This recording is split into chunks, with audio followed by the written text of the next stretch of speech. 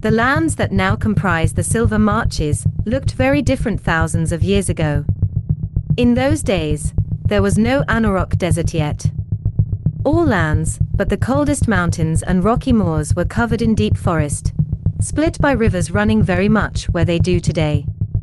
Deep in the mists of dawn, elves raised their first and mightiest realms in this area, Aravanda, in the depths of the high forest, Ilafan, along the northern Sword Coast, and Maeritar, which is now the blasted High Moor. For many thousands of years these realms endured. The dwarfs of Delzun conquered mountains and caverns from the spine of the world to the narrow sea, where the western edge of Anauroch now lies.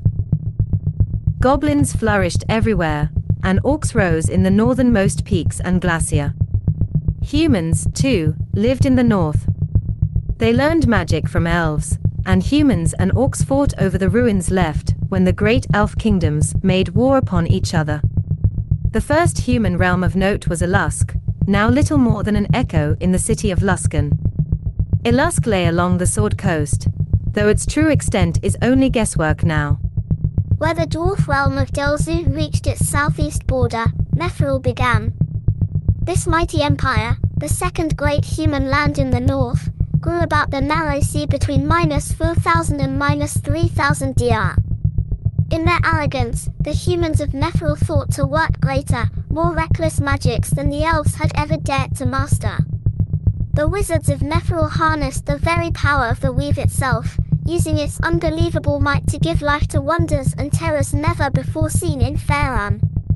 Even as the wizards of Neferil feuded, the Faerums, the secret enemy of Neferil, crafted a dire sorcery and poisoned the heart of the human realm with a magical desert.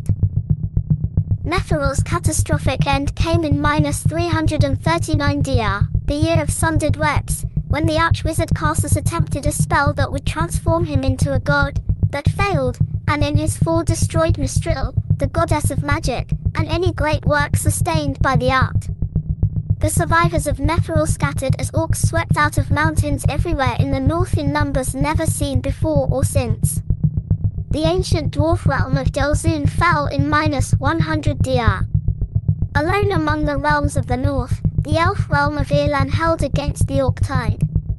Some of the descendants of the Neferis founded or occupied the northern holds that would become Askelhorn, Silvermoon, Everlund, and Sunderbar.